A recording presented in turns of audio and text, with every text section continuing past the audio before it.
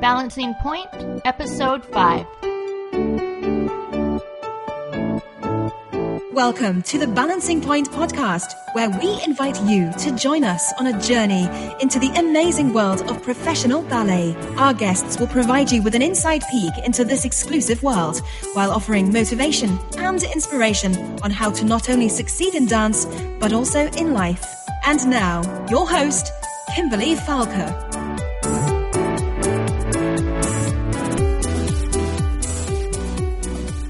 Welcome, everyone, to today's episode of the Balancing Point podcast. Before we get started, I would like to remind you all to stop by our website where you will find photos, videos, and added information about each of our guests. And while you are there, please subscribe to our emails so you can receive weekly information on our upcoming guests.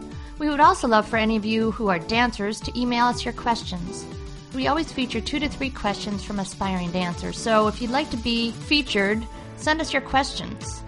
Once you're on our email list, you'll have information on the advanced lineup of the interviews, so you could possibly have the opportunity to ask your favorite dancer questions. So let's get started. Today I'm interviewing Megan Fairchild, who is a principal dancer with the New York City Ballet. From the audience, her graceful lines and notable presence do not give away that she's a petite 5'3" dancer. Her graceful footwork is described by the New York Times as precise and fast to the point of being magical. She seemingly catapulted through the ranks into the role of principal dancer with one of the most prestigious companies in the world in just a few short years. Despite her star appeal, Megan is humble and appreciative of her life and those who have helped her along the way. Her approachable manner is appreciated by every aspiring ballerina who dreams of one day being her. Megan thoughtfully shares her story with us, openly and honestly. We learn of her triumphs along her journey from the studio to the stage. She also shares with us her very real and challenging moments as a dancer. Megan began her dance training at the age of 4 in Salt Lake City, Utah. At the age of 16, she moved to Manhattan to study at the School of American Ballet, or SAB, in the fall of 2000. Her rise to principal dancer has been notably fast. She became an apprentice with New York City Ballet in November of 2001. In October of 2002, she joined the New York City Ballet Company as a member of the Corps de Ballet. 2 years later, Ms. Fairchild was promoted to the rank of soloist in February of 2004, and at the age of 20, she was promoted to principal dancer of the New York City Ballet, where she remains dancing today. Well, let's just go ahead and jump into the questions because I'd love to learn more about you. Okay. Can you just please share more of your journey in ballet? Mm-hmm.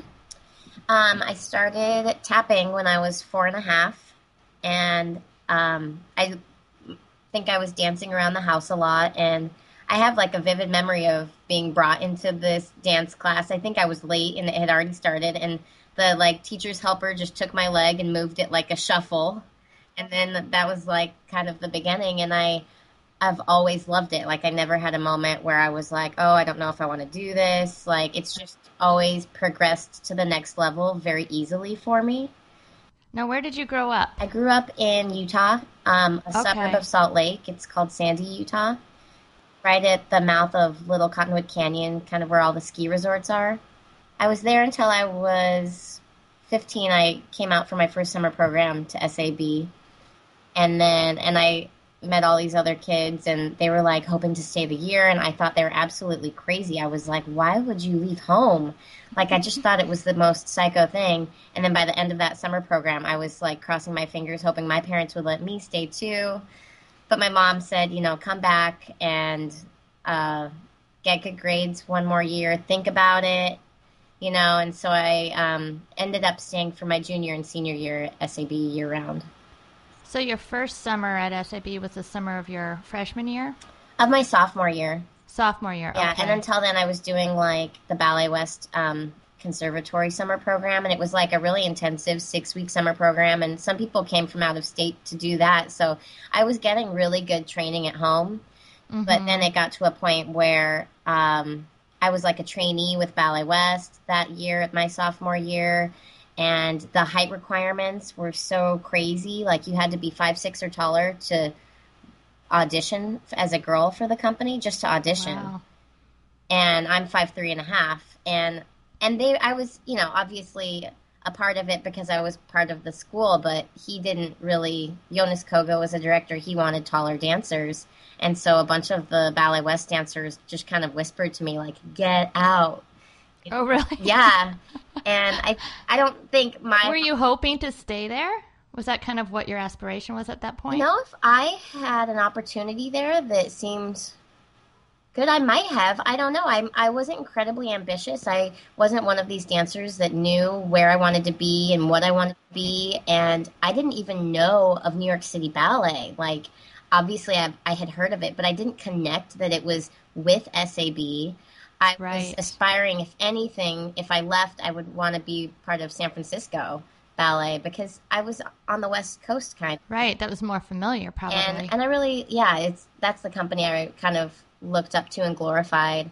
And I had no idea what I had gotten myself into going back to SAB, and it ended up being a fabulous choice. How did you happen to try out there?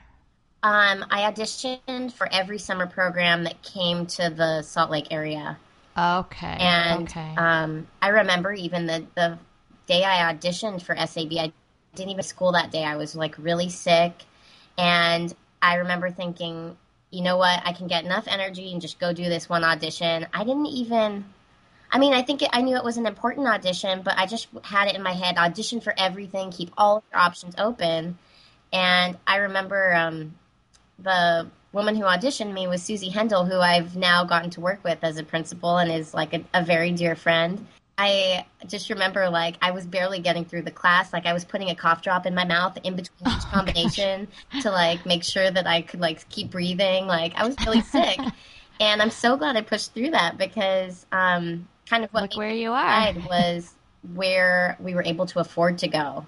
And I think SAB has a fantastic scholarship program. Like, they can get a lot of dancers there on scholarship, and I didn't get scholarships to other places. I will always remember I never got a scholarship to PMB's summer program, and I was like, oh, it's because I'm not tall enough and my legs aren't pretty enough, like you feel all bad about yourself.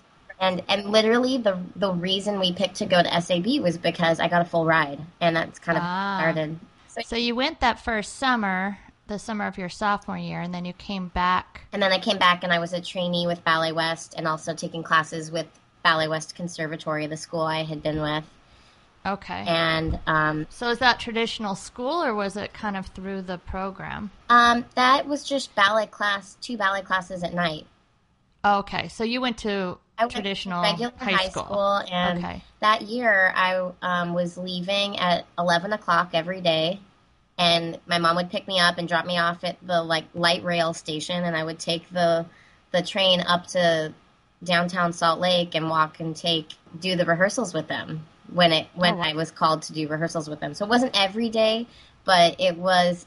I was already missing a lot of school, and so I would have to go to school every morning, like an hour before school started for everybody else, and meet with my teachers, and it was a lot of self-managing of my homework, and I had to have the drive, Right, and it sounded like your mom had put some onus of grades you in order to go back. Definitely. Even if I didn't get to go, even when I went to SAB, the first week I went to a public performing arts school, PPAS, that they offer as an option for a lot of people who aren't coming with a lot of money.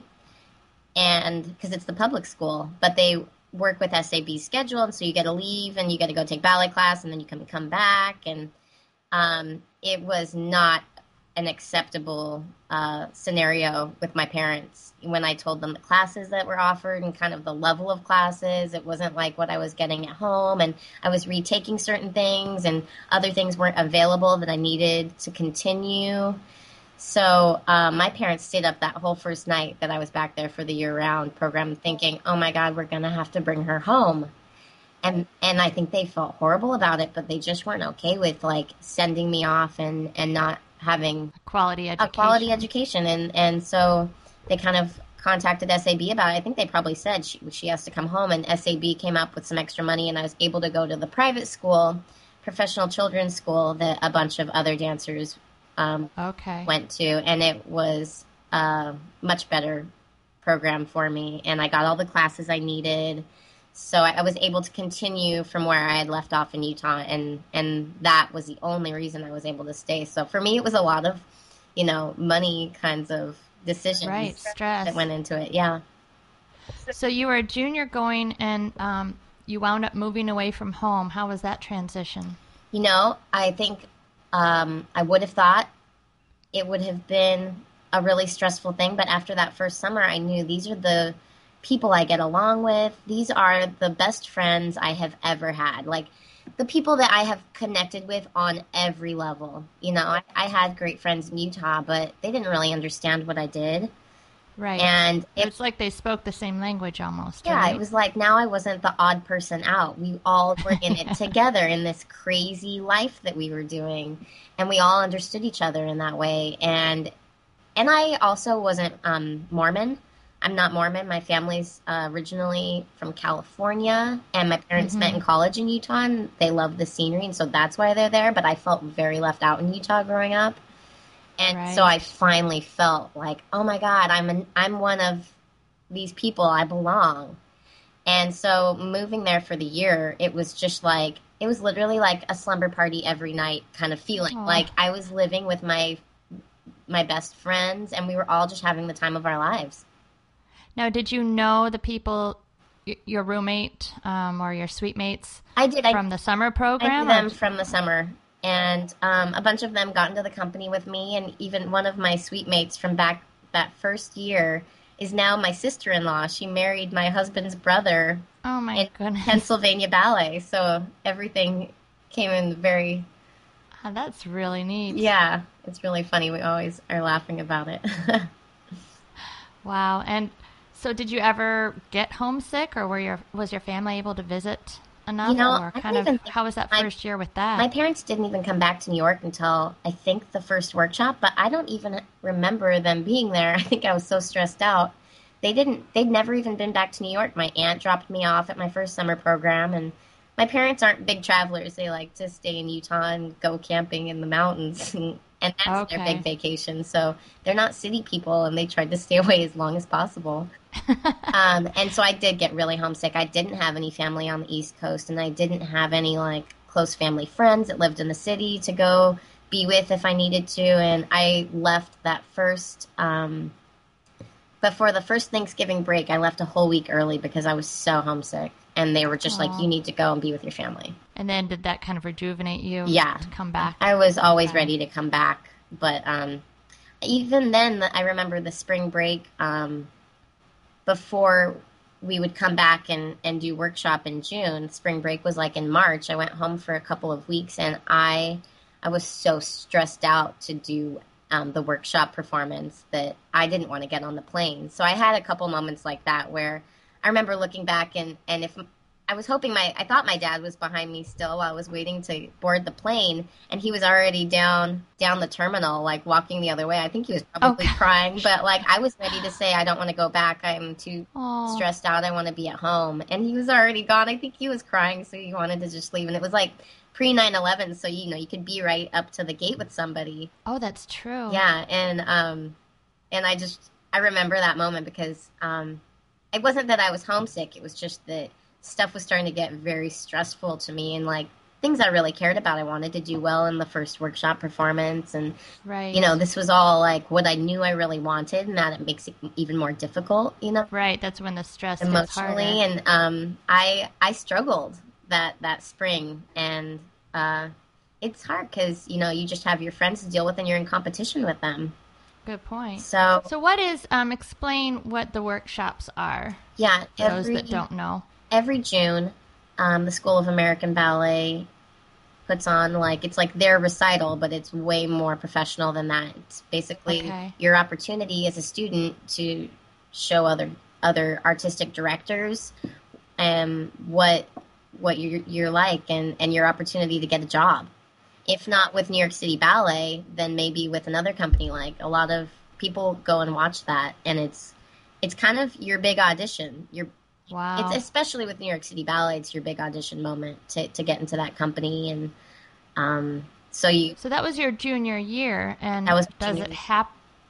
does it happen that young, or what happened? Yeah, after that? I mean, like junior, senior year, people get into the company, at least at that time. I think maybe they try to make sure everybody's 17 or 18 now, but I remember, like especially you kind of know you're in the runnings to get into the company if you get the WEAN award, and they give it to about 4 dancers every workshop, and it's you get a little like bit of money to kind of start your life out with, and you also just get this nice little kind of, it's not a trophy, it's more like a little bronze statue of 2 people partnering, and it's just kind of become a special thing, to like a big achievement at the end of the year. Right. And those people usually get into the company, and I remember, and people often get into the company after their performance of workshops, sometimes you find out. And I was sitting there with my friend. We had both gotten the WEAN, and it was like 11 o'clock after workshop. And we're like, wow, I guess we didn't get in the company. Like, we had like no idea.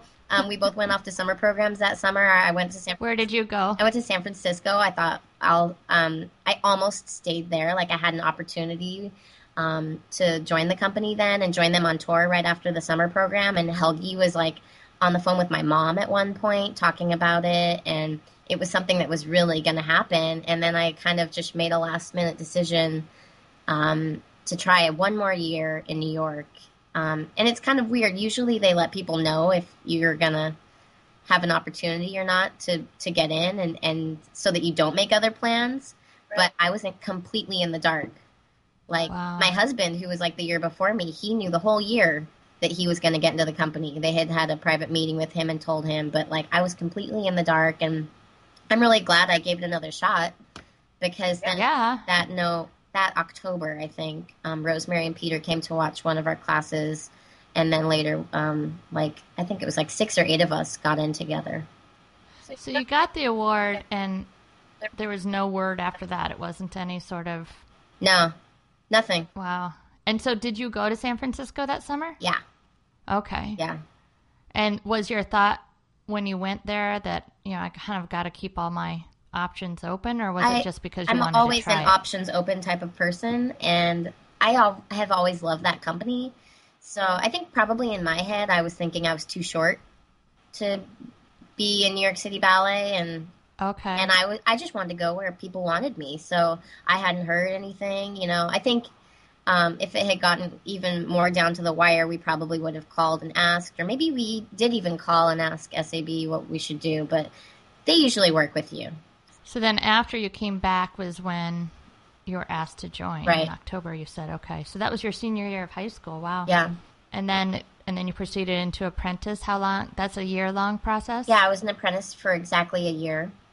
And then you kind of hope and wait for a contract? Is that how it works? No, like it's like a deadline. Like they have to let you know at a certain time that you're going to be with the company. And we all found out at the end of Saratoga that in the fall, exactly a year from when we signed our apprentice contracts, that we were going to be core members.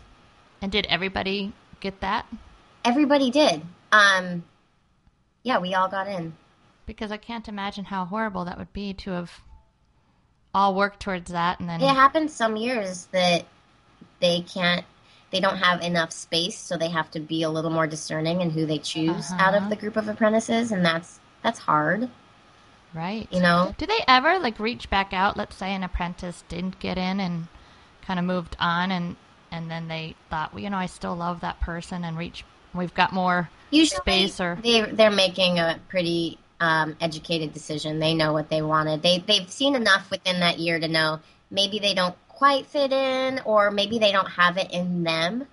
It takes a tough personality, and you can have all of the technical and artistic aspects, but you don't have, that thick skin that you need to get through this. And so that's what I think is the biggest test, is that they're judging your resilience right away. That's a good point, yeah. And how much you can take a rough schedule, or take a bad day, or take rough criticism and use it. So then once you were in the Corps, what was your progress from there? I was in the Corps for like a year and a half, I think. No, in the middle of my second year in the Corps, I got promoted to soloist. how did you find that one out? I got an enormous opportunity to do Swanilda, and it ended up being that they needed me for every single show. Like every other possible principal that did the part was not available, like injured and not able to pull through. And I had kind of been learning it. I didn't think I was going to do it. And then at the last minute, I found out I was doing all 4. So I had been really pushed really early. And the night before the first show where I did it in State Theater, I got promoted with Ashley Bowder and Stephen Hanna. We all got promoted together. So how do you find out? Did somebody pull you aside? Or yeah, we were, for some reason, there was a company meeting up in the main rehearsal hall. And right after Peter's assistant, Debbie, said, Peter wants to see you in his office after this. And I think that all dancers are kind of wired to automatically think, oh my God, did I get in trouble? What did I do? And I went... I'm getting the boot. Yeah, but then I went down to the 4th floor where his office is and saw, you know, the other 2 people I got promoted with, and they had big smiles on their face, and they'd been around longer, and they knew what that kind of thing meant. Meeting meant. So, yeah, so that was really exciting. It was a really big shock because it happened really quickly. So what'd you do after you found out? Who'd you tell first? Oh, I called my parents, I'm sure. Aw. And Andy, my husband. So were you guys dating at that point? Yeah, we were already living together. Okay. I started dating him my first year in the Corps. And okay, so that would have been like the year after you graduated high school? Yeah, like, I'm trying to think. Yeah, that's exactly how it worked. It was the year after high school. As soon as I moved out of the dorms, we moved in together. So we had been dating for a year, and then we moved into an apartment on the Upper West Side. And I think then like another half a year later, I got promoted. And then what was the progression from soloist to principal then? I think maybe that was February when I got promoted to soloist, and then the next January I got promoted to principal. So you were on a fast track. Yeah. It was incredibly shocking. I was not expecting it, and I literally said, "What?" for like, are you serious for like the next 20 minutes? Like, are you sure about this? Like, are you kidding? Like, I thought it was a joke. Because it kind of happened in a joke. Like, one of the ballet masters told me, Peter wants to see you in his office after the matinee. And I said, oh my gosh, is it about the tutu? And he said, what tutu? And I said, oh, nothing. And somehow he found out what it was, and they played this whole trick on me. I went into the office thinking that I was in trouble for losing this tutu I had rented for a gig. I had left it on an airplane. Oh, no. And I was going to have to pay like thousands of dollars to replace it, and I was so horrified about it. Like, I was really, like, I felt horrible. And so I'm sitting there with Joaquin, who was on the gig with me, so it's even making more sense. I'm like, oh, they were having him be in this meeting too because he was on the gig with me, and that's when I lost the tutu. And so I sit down with them and Peter and Rosemary, and Peter says, so I hear there's a story about a tutu. And I was like, oh, yeah. And so I'm explaining it, and they're all smiling, and I'm like, why are they smiling? And so I'm like laughing by then. I'm like, yeah, I lost the tutu. Like, I don't know. Like, I didn't understand why, but it was like all okay all of a sudden. And then they're just like dying. And he says at the last minute, that's not why you're here. You're being promoted. Oh, my God. And I think Joaquin was relieved because he's like, why the hell am I in here getting a lecture about her losing a tutu, you know? And he was also at a point in his career where it made sense for him to be promoted. But they played this trick on me, and I'm like in shock. I couldn't wrap my brain around it for a long time. And then I remember vividly, I called my mom, and I said, Mom, I got promoted to principal. And she goes, oh, no. She was really worried that it was too fast and too much responsibility. And, of course, that's not what you want to hear from your mom. No, but you want the opposite reaction. Yeah, but looking back, I see why she did that. I mean, that's right. That's true. I understand, you know, and I knew in the moment why she did it, but I was hoping that she had faith in me that I'd be able to handle it. It was a struggle. I mean, ever since then, I've seen a therapist. Like, right after that, it was just too overwhelming. I was thrust into some big ballets that I had always put up on a pedestal and thought, oh, well, when I grow up, I get to do that. Or at least I don't have to do that. At least I don't have that much responsibility or have to do something that technical on stage. And it was Theme and Variations that I did within like a month of being promoted. I did it in D.C. at the Kennedy Center with Joaquin. And it's something he had done at ABT. And it was like, it's always stressful, but I think he had already dealt with all of the stress of it. And I was like, what am I doing here? Like, why do they think that I can do this? I couldn't understand it. And at that point, Darcy and Kira were still principals in the company. And that was something that I had a really hard time wrapping my head around because I did not feel worthy to be on the roster with them as a principal. Like, I felt like maybe they would be like, think it's a joke. Like, who is this person? Like, you know, like, and right. I definitely suffered from the imposter syndrome, you know, where I just, for many years, even still, I feel that way sometimes, where you think pretty soon everybody's going to realize that I'm just a big phony and that I'm not actually capable of this, that I've just been, you know, fooling everybody this whole time, you know? Wow. So that is why I started talking to a therapist. You know, I basically just had to have a way to deal with the stress and to find some confidence. And that helped, and it's always helped me, and I continue to do it because what we do is stressful. But I have to say the only thing that made it better was just time and experience in the roles. Eventually, I started to own, you know, my rank and started to feel proud of myself and to feel like I deserved it. You know, it wasn't until I felt consistent in some really good roles that I felt like, okay, well, now I'm worthy of this, you know, and it was rough. And I if I could do it again, I would probably tell Peter, please don't promote me yet. Like, if he wanted to, you know, I wished I had more years in the Corps to be with my friends, you know, like I didn't get So were you with any friends at that point? Yeah, that same time, Ashley Bowder also got promoted again with me. Okay. But being a principal, you're essentially by yourself all day long, and you're not in the dressing room with your friends anymore, and you're not on stage with your friends, like, or in rehearsal. Like, they all go through their whole day, and it's incredibly bonding what they do, and they have to work together. And I missed out on the group effort, the sisterhood of it all. Yeah, I really missed out on that, and like I still do go up to the girls' dressing room and hang out with them just because I really like to be a part of the group, and I felt like isolated for so long. That was probably the hardest thing about being promoted, was that all of a sudden everybody else was busy and I had my own rehearsals all by myself. And so learning how to manage that, and at a really young age when you're still kind of, I didn't have confidence, and I still needed to be with my friends, and I think that was the hardest.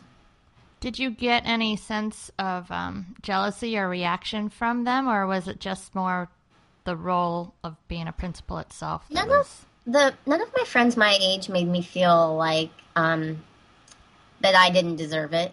They were all very supportive. I'm sure that there were some older Corps members that were annoyed by it, you know, and I remember reading a blog of somebody that thought, because back then I was stupid enough to read blogs like that. Right. Someone thought that all these other Corps girls should have been pushed faster than me. You know, people that had been there longer, people that were 5 or 7 years older than me, you know. And it was really crazy. I was 20. And so I understood it, but also you're just hoping that they see in you what Peter obviously saw in me, which I still had yet to see in me, you know? And I never felt necessarily like that people were, you know, angry with me or bitter at my situation, but I did feel an immense responsibility to prove that I deserved it. It was probably the most depressed time of my life. Right after I got promoted, I went to like this spa in upstate New York on our layoff all by myself. And it was like all this yoga and like all of this, like just, you know, one of those spas. Like everybody else there had been divorced just recently, you know? Right. They're like, going through stuff. Yeah. And they're like, what are you here for? And I'm like, I just got promoted. And it probably sounds so like spoiled or ridiculous, but it was that much responsibility. And it wasn't like I just got promoted and then just had nothing to do. I was doing everything with Joaquin. Like he was at a place in his career where he he was in his prime and he needed to be on stage and do these big ballets. And so there I am joining him, trying to play catch up. So how was it that you were partnered with him primarily? Because I'm short. Oh, okay. Yeah. He's one of the shortest principal men. He is a fantastic dancer and deserved and needed someone on stage and someone that he could partner. And we still struggle a little bit. Like, I think once I get on point, my feet are pretty long. It's still kind of a reach sometimes, but I'm the best option and we make it work. So is that the way it typically works, where a principal is primarily partnering always with the same person? Not necessarily. It's only that way if you're like at the extremes of heights. So if you're the tallest girl, you always have your one guy that helps you get through it. That's the tallest guy. And same with the smallest guy. Well, besides your obvious ability and technique, do you think that your height was part of the promotion at that moment because of him? I definitely think so. And it's funny because I remember when I first went to the first SAB summer program, my mom was on the phone with me and she said, "Are you the shortest?" or "How tall is everybody?" And she was really concerned. She thought it was because I came from this Ballet West like standard of height thing. It was so crazy. And she thought that was really going to hold me back. And I was like, no, I'm totally like a normal height. Like I didn't feel like I was a shorter dancer, but there were other girls that were even shorter than me in the school. And so it's something that we thought was going to hold me back. And it probably progressed my career even quicker. Yeah, that's interesting to say. You're right. And it makes you realize you never know what unique thing you might have that's going to get you there. Like, it might be something you don't like about yourself, but it's also what makes you stand out. Yeah, and it does make sense that sometimes it has nothing to do with technique. It has to do with technique plus something that you can't control. Technique is always like got to be in the foundation. Yeah, that's always got to be there, number one. But it's the other things that you get picked for. You know, just like a certain look. Like a lot of directors have certain looks that they like. And so if you're in a smaller company, that could be the reason they choose you, you know? Mm-hmm. But in our company, we have so many people that there's so many different types. So, Megan, this interview and podcast is about the journey in dance. And I'm sure you know journeys aren't taken in just a straight line, and failures and disappointments are a part of the process. So besides some of the stories you've spoken of, and obviously there's been kind of positives and negatives in some of that, but is there a specific disappointment or failure that kind of stands out for you as a dancer? For me, it would be the some of the reviews I've gotten. And I think that you only see the bad stuff about yourself, and I don't notice that anybody else gets bad reviews, but everybody feels that way, you know? Everybody only sees the bad about themselves. But that's probably been the hardest for me to overcome. Like, for a while, and still a little bit, I feel ashamed, you know, that certain things have been written about me that just, I don't know, they feel hateful, you know, and it's fine. It's like, it's going to be part of it. But for me as a person, I have to learn how to deal with it and get over it and realize that it doesn't matter what reviews you get. Like, that's not your boss. That's not who's in charge of the company, who's going to put you out there. That's not your colleagues who see you every day, who know what you're capable of, see you grow. And, you know, it's like, I think with reviews, it becomes so much of just someone's specific taste. And if you don't happen to fit their specific preferences of what they think a dancer should be, then they're always going to not like you. And it doesn't matter what I do on stage. It's like, I would, I'm speaking specifically about Alistair with the Times. Like, I would read a review and think, oh my God, like, I would be devastated. And then I would be like, okay, well, I'm going to try to use this, and I'm going to try to change myself. And I go out there and, like, not be dancing for me. And it didn't feel as genuine. I probably made my reviews even worse for a while because I was trying to search for what he wanted out of me. And, you know, how could I stop these bad reviews from happening? Like, what is it? How am I going to look like a ballerina in his eyes? Right. And that's kind of like when you have a dating somebody that you shouldn't be dating, or have a bad friend where it's like you keep trying to change who you are to make them like you. And you're like, wait a second. And I eventually realized that I needed to just get out of that relationship, you know? Right, exactly. And it's been very freeing. Basically what I did, I got to a point where, like I struggled with it back and forth where I would read and then I wouldn't, and then I read, and then I would only read if I felt very proud of my show. Then I would Google my name and Google the ballet, because I'm like, well, I know I could not dance any better than that. That was something that was so good for me, and I feel like maybe they'll validate the way I feel now. And I would go and search, and it would still be the same horrible thing, and that would make me feel even worse, because it was like, well, that was the moment I was like really proud of. And so I became miserable, and I got to a point where I was like, you know what, I'm either gonna have to stop dancing or get over this, you know. And so I basically just scheduled a meeting with Peter, and I just wanted some advice. And so I went in and I said, I want to like turn a new page in my career. Like, I don't want to read reviews. I don't know if you see them, but they're horrible about me. You know, I just want to make sure before I, you know, put my head down and focus just on what I'm doing. Is there anything that you personally think that I should change? Because I wanted to, you know, as a dancer, you have to be open to criticism, but I think from the right people, and from the people that you'll actually be able to please, like that will be working with you every day and that can ask you to do this or that. And so before I really put the blinders on and didn't worry about what people said about me, I just wanted to kind of do a once over and make sure that I am okay to just keep being me. And I said, so is there anything I should change? Like, what do you think I should work on? Or why am I getting these reviews? And he told me, don't change a thing. Aww. And it was like, oh my God, I feel like you just lifted the weight off your shoulders, probably. It was like the best thing I could have done, I think, to go and talk to my own boss about it. And we talked for a long time, and it made me feel really good. And so now, unfortunately, every time he reads a bad review about me, he comes and gives me an enormous compliment. It makes me realize when I get a big compliment from Peter that he's very insistent on, and he won't, you know, I'm like, oh God, he must have read a bad review. But I think that it's upsetting to him too, because these are dancers that he likes and he's proud of. He cares about you, and he loves what you're doing. Yeah. So. And you know, I would not trade that for the world, to have my boss be the one that likes me over one critic. Like, who cares?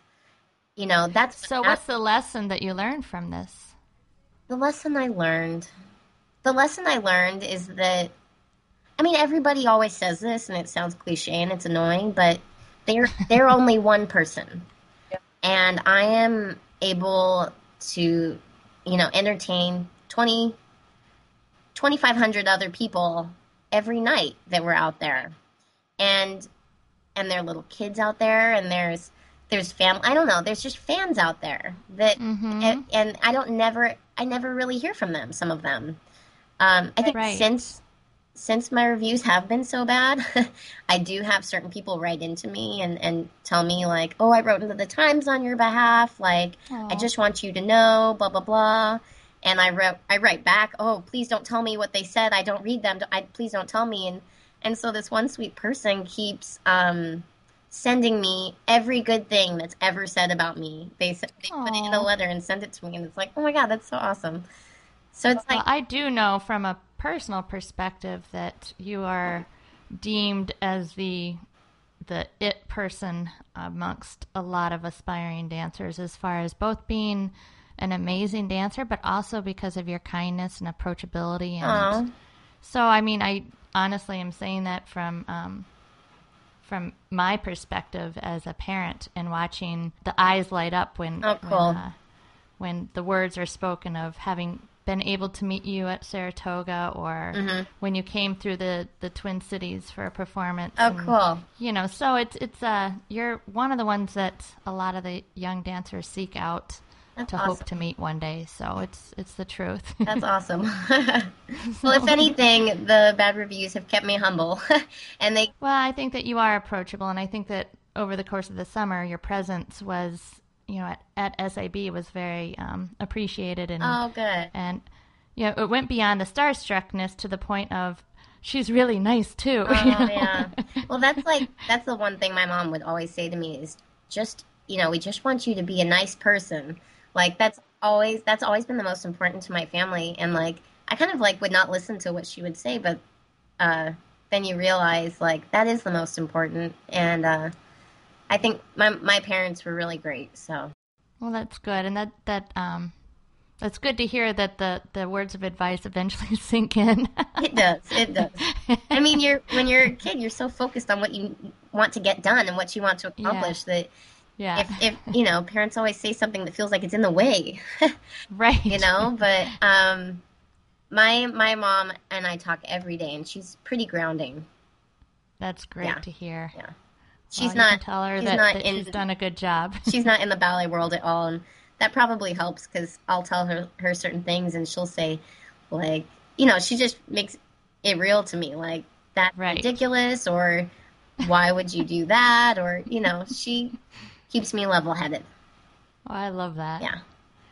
So you mentioned the disappointment, but in addition to disappointments, I'm sure, we know that you as dancers have beautiful, magical moments. Is there one bright, shining moment in your history that kind of stands out for you? Probably many, but one that I'm remembering right now is getting to do theme and variations with my husband on stage. And I think that we both were like, we don't get to dance together that much because he does everything Joaquin does, but in the other cast with a taller girl. Oh, got it. Okay. And so if Joaquin's doing it, I'm not going to dance with anybody else. And I think Joaquin was injured maybe this one time. And we got to perform this really hard ballet that kind of has meant a lot to me. Like, it's something that terrified me at the beginning of my career, but because of that, and I've overcome it and learned to love it, it's become something really special to me. And so getting to be on stage with him, and the whole way that Theme and Variations opens is with the tendus, and you're kind of like addressing your partner. And I think I'll always remember like smiling back and forth at him there. And that's really sweet. And it was a really good show too. So I think that's what I'll remember. Has there been, or was there like kind of a one specific moment where all of a sudden you looked around and thought, oh my gosh, I've made it. Like, this is it.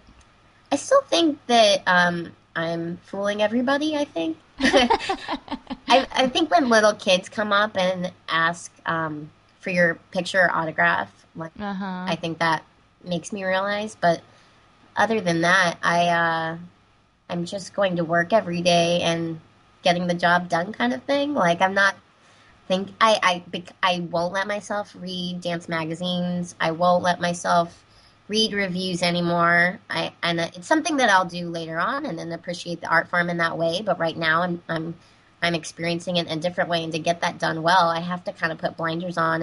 And so I don't recognize until someone says that they know me or that kind of thing, Mm-hmm. And then you've talked about your family and how they've played an integral part, but in your opinion, how have they played a major part in your success? Yeah. I mean, the thing that my mom always told me was, if you ever want to stop at any time and come home, we won't judge you, and we'll be here and we'll accept you with open arms. Like, that was always an option no matter what level I had gotten to. I mean, she first started saying that when I moved to SAB. I think she thought if I felt like this wasn't for me, I would feel like I had disrupted the family too much, to actually say that I don't like it and come back home, or like, she allowed me to feel like it wasn't a failure to change my mind. And she said that even throughout my career, I think. I always felt like it was always just me making this decision if I really wanted to do this. And it wasn't like something that my mom wasn't like living vicariously through me, wanting to have been a dancer herself or something. I think my mom had wanted to dance. Like, she would always watch like Fred Astaire and Ginger Rogers and stuff. And unfortunately, my mom is incredibly uncoordinated. And my dad's the coordinated one. And so I think they're kind of both looking at us like, wow, where did they come from? you know? And so it's kind of been nice that there's that distance there, that she's just there to appreciate as like a regular person in the audience and not someone that knows what the steps are called, you know? Right. I think she still says pas de deux or something. Like, something's always mispronounced. Like, but it's nice. It's like she doesn't really know, and there's that distance there. And she always was supportive in the right way. So if not ballet, what would you be doing? I really liked math in school. So maybe something with math. I don't know. I mean, I'm going to school right now on the side, and I'm majoring in math and economics, and just as like, you know, a serious backup plan in case there's no job for me in the industry when I'm done. Which I don't think there. I mean, I think I will be able to transition into something else within ballet, but for sure. I kind of just, it's another thing my mom always told me to do. Like, she just always told me to keep going to school so that I felt like I had some perspective. I think that's great advice. Yeah, and it was hard to manage at first because I got pushed so quickly, and I took like one course at 18, another course at 20, another course at 22, and then finally I was at a point in my career where I really wanted to start going to school more, so I started doubling up each semester, taking 2 classes, and now I'm just taking 1 class at a time because I'm like, where am I going? I'm not going anywhere. Right. You know, and what's the rush? Yeah, I'm a senior now, so I'm just kind of slowly taking everything. I need to finish my major, but that was another piece of advice from my mom. She always pushed me to keep taking classes so that I felt like, okay, well, if the casting goes up this week or this season and there's not much for me to do, at least I have something else going for me. And that's true. Kind of took the pressure off of that casting worrying sheet. About that, yeah. Because there are seasons for everybody, no matter who you are, where especially like in the middle of your career when you're a soloist, where there's not much for you to do and perform, and it can be something to deal with mentally, you know. It can pull you down, and I always just tried to keep myself busy, and I think that helped. So do you do your college courses online, or do you actually physically go somewhere? I did a couple online, but I always go to Lincoln Center campus, and it's like across the street from our theater, and I can go a Monday night class, or there's morning classes that you can do before you go take company class. So that's kind of makes the day really long, but I also feel incredibly refreshed when I do it because I'm not just in that theater all day long. Like, I've been to another building at least, and I you crossed the street. And I've been focused in a different way, and I do my homework in between rehearsals. Like, I just have it laid out at my dressing room spot, and if I have like an hour here or there, I come in and I do a couple math problems, and I find it fun.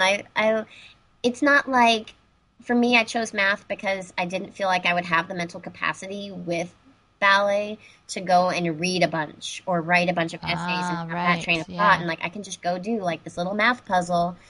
And I don't know, I've always really been interested in math, and so have other people in my family, so it's definitely what I would have done otherwise, but and maybe you still will at some point. Yeah, who knows, right? Yeah.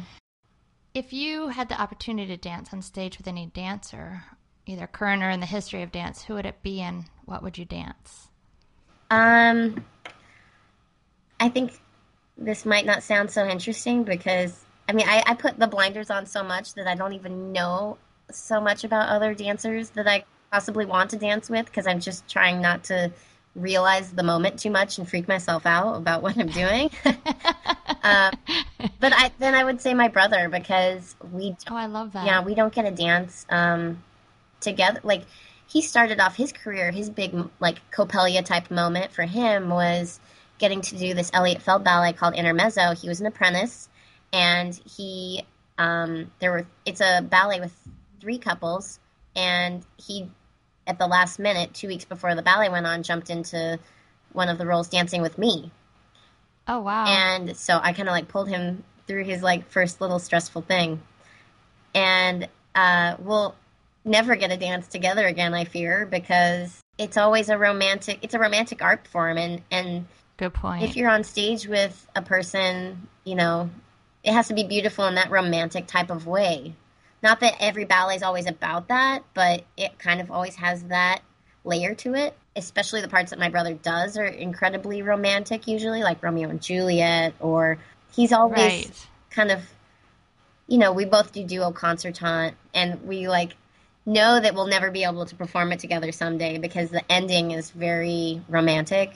But the whole first part, before the lights turn dark, feels like something that we would really enjoy doing together. It's more playful, and we both have the desire I think that we both want to do that ballet together just because we know there's no other possibility. Like we look at things and it's like, I don't see anything else that we both do that we could possibly pull off without grossing out the audience, It would have to be a different kind of ballet, but maybe someday someone will choreograph something where it works okay, but that would be so awesome if I could dance with him. That would be, yeah. Now, is he younger or older than you? He's 3 years younger, but a lot taller. Okay. Yeah, and that one time we did dance together, we just like had the funnest time because we have the exact same understanding of the music. Like, not that it's correct, but we read it in the same way. It's like, oh, that's neat. We speak the same tempo. The way. Do you have other siblings? No, it's just us. Okay. Yeah, which makes that's it really, really neat. even more special, Yeah. So it's cool that he's in the company. I never thought he would be.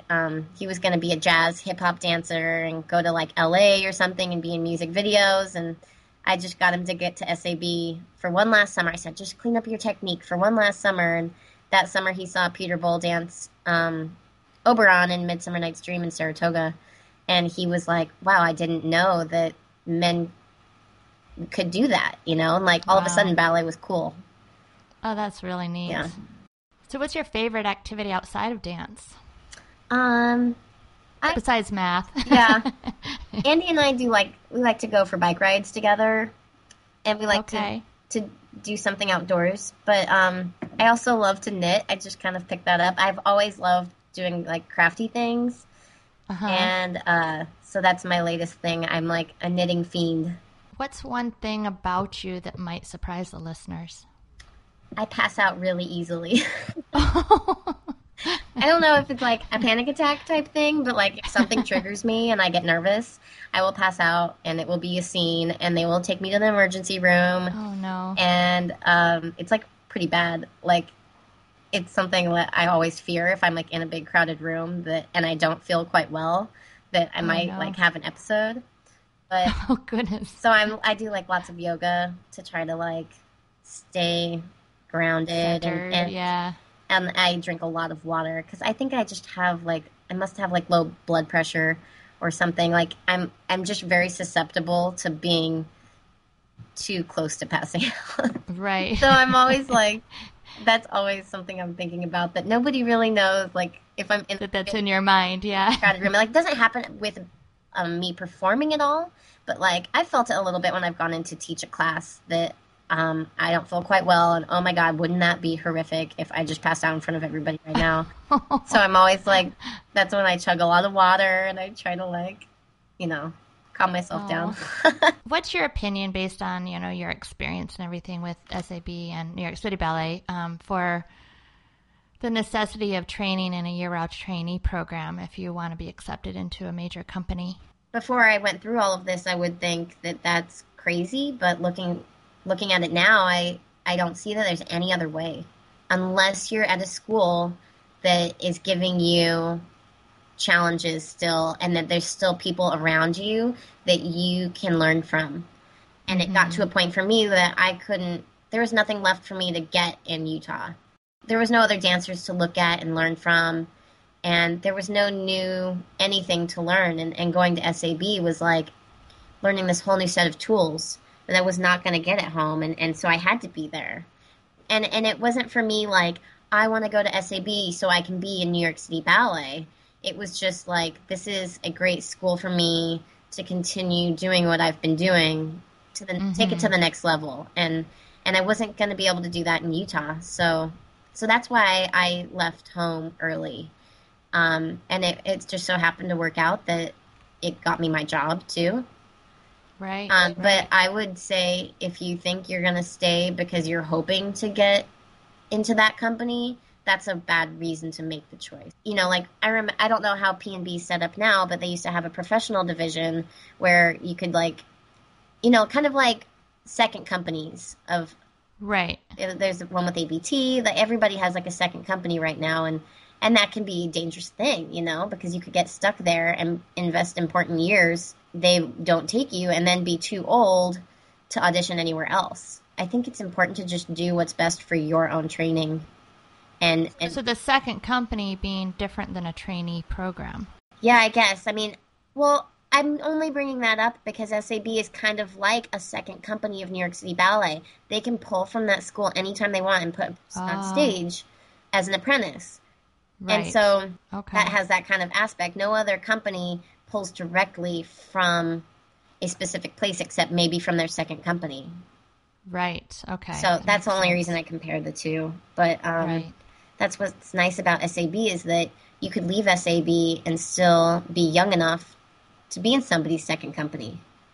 Right, because you're only just finishing high school you're just typically. 17 or 18. Right. And you know, getting in before you're 19 or 20 is kind of critical. You have to get in early. So at this point in the interview, I'll be asking you a few questions provided from aspiring dancers. Okay. Each of my interviews, I feature questions from an actual dancer who's hoping to pursue a professional career in dance. And I think your words of wisdom based on this interview will be a great resource. Okay. This interview's questions come from Cosette, who's in a pre-professional program and hopes to pursue a career in professional ballet. So her first question is, what special, quote, thing do you have that makes you stand out as a dancer? Besides what we already talked about, my height. Right. It's something that I think also is a detriment to me, but I think incredibly technically, like, and I am constantly working on like my placement and my, like all of the technical aspects of what you would do at bar or in ballet class. So I kind of approach ballet very technically oriented. Mm-hmm. And I think sometimes that is a challenge for me to work on being more artistic and not thinking about how something could be perfect and how I'm, you know, if you're able to achieve it or not, you know? Right. Like, I think sometimes like that's where I begin and end is just thinking about how perfect I could do the step instead of now my challenge is to try to think of how beautiful I could make it. Right. So, but that might just be your love for math. Yeah. You know? I mean, I'm more very like practically mathematical minded. Like I'm my brain works really regimented like that. Mm-hmm. That makes sense, actually. So the next question is actually a good tie-in. A good dancer in ballet usually has to have two things.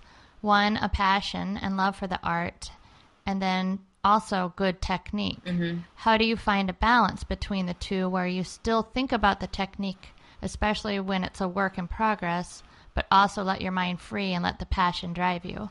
Well, one thing I would say is that what I love about ballet is the technique. Like that is what I find that's one of my passions for it is going into class and working on it.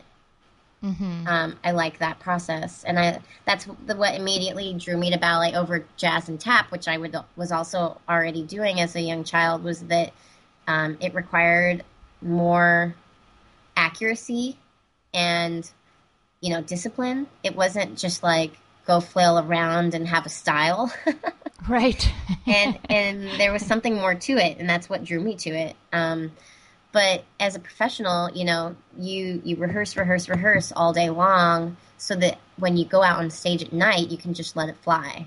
And you just are, then you're enjoying in that other way where you're just in the moment, not thinking about the details of the steps, but just hearing the music, performing, like, being right in that moment and enjoying yourself and having a connection with the audience. And then her last question is, if a dancer attends a summer intensive that has a year-round program and does not get asked to stay, but really would like to pursue that particular year-round program or company, would you suggest they attend the summer program again in hopes of being asked, or would you suggest they move on somewhere else? Well, I think it's always good to have options, but I also think it's good to keep trying. And I would probably say, if you could, before you leave that summer program, what do you think, like, why didn't I get asked to stay? What could I work on? I don't think that's an obnoxious question. I think that that's what the teachers want to provide. They want people to want to know how to get it done or what they need to work on, and that's a legitimate thing to ask your teacher. Like, not in an obnoxious way, not like, why didn't you pick me, but right. what do you think I could work on? What am I missing that's keeping me from getting to be where I want to be? Being very realistic about that, you know, there's something that you might need to work on in order to make it happen. I mean, so much of what we do too is like being in the right place at the right time. And like, if I had been at SAB years before, I would not have gotten into the company because I was too short. There were girls that later came back that had been to other companies that had been passed over during their SAB year because they were too short. And then because they had been at SAB, they were allowed to kind of audition for New York City Ballet again. And the company was shorter then, so they were allowed to join. And that's interesting, yeah. So, and sometimes I would imagine that, like you said, for the year-round program, they might have deficits in certain levels or ages and need to ask more of one age and less of another age. Yeah, it's really being in the right place at the right time, and so that's why you have to audition everywhere, because you want to go where they want you. But also, it's important to keep your goals big still. Andy has this one memory from a teacher that used to say, well, why would you want to be a small fish in a big pond? And Andy's initial thought was, well, I want to be a big fish in a big pond. You know, and then you can always strive for that. And that's true, and then wherever you end up is going to be higher than just settling, you know, somewhere else. Like, so say you go for it and you try to go to SAB and you don't get into New York City Ballet or something. Having been to that school already, or having been an apprentice maybe even with New York City Ballet, not getting that contract, that's huge on your resume to go anywhere else. So I think kind of reaching for the stars type of mentality is important, because that allows you to keep your options open. So we're down to the final questions, and I like to ask these at the end because I love hearing the answers. The first one is, if you could go back in time to your 13-year-old self with the wisdom, confidence, and lessons you've learned along the way, what advice would you give to yourself?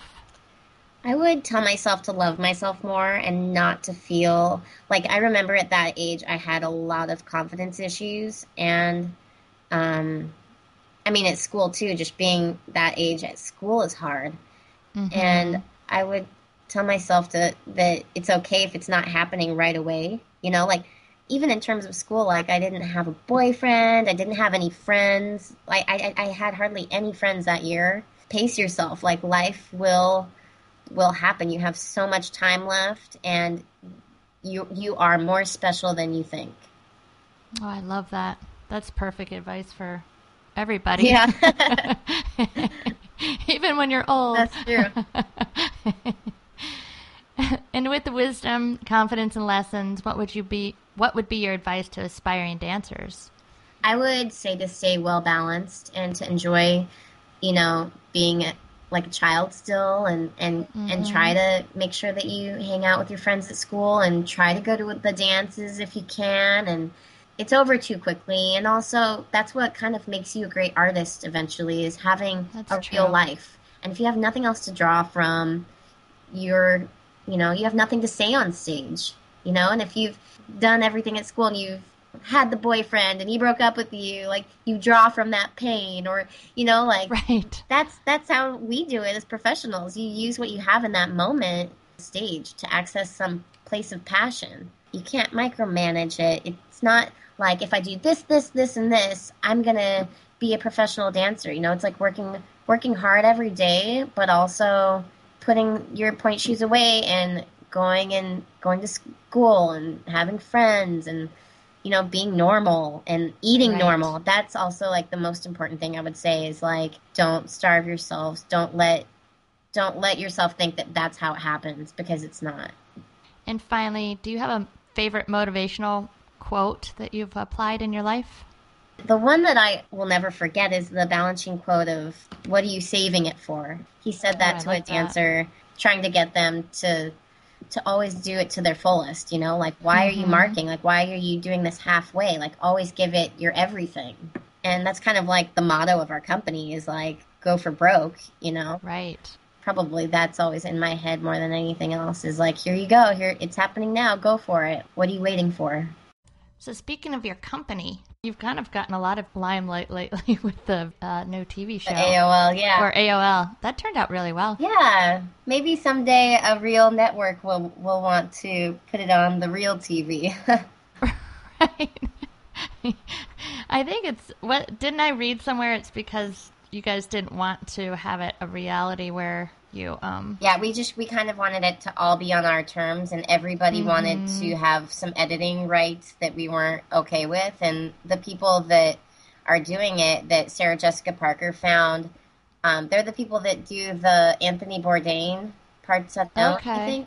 And they just they thought our story was obviously interesting enough, and that's exactly kind of what we wanted to do. So that's why it's not on a big network, because we didn't want to sell ourselves out like that. Right. But we hope that it will be. I mean, I do someday, because it needs to reach a wider audience, I think so, yeah. And I think what I loved about it was, coming from a pretty inexperienced background myself, I found it really fascinating to see the progression of the ranking and how that works, and the apprenticeship and learning for the first time that, you kind of have that 1 year and then you're out.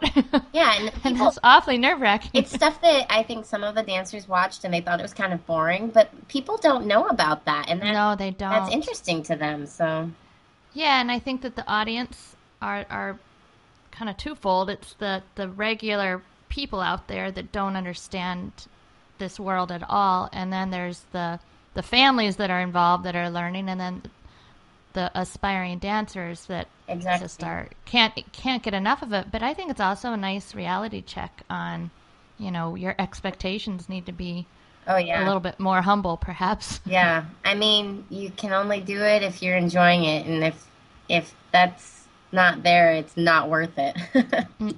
No, you're right.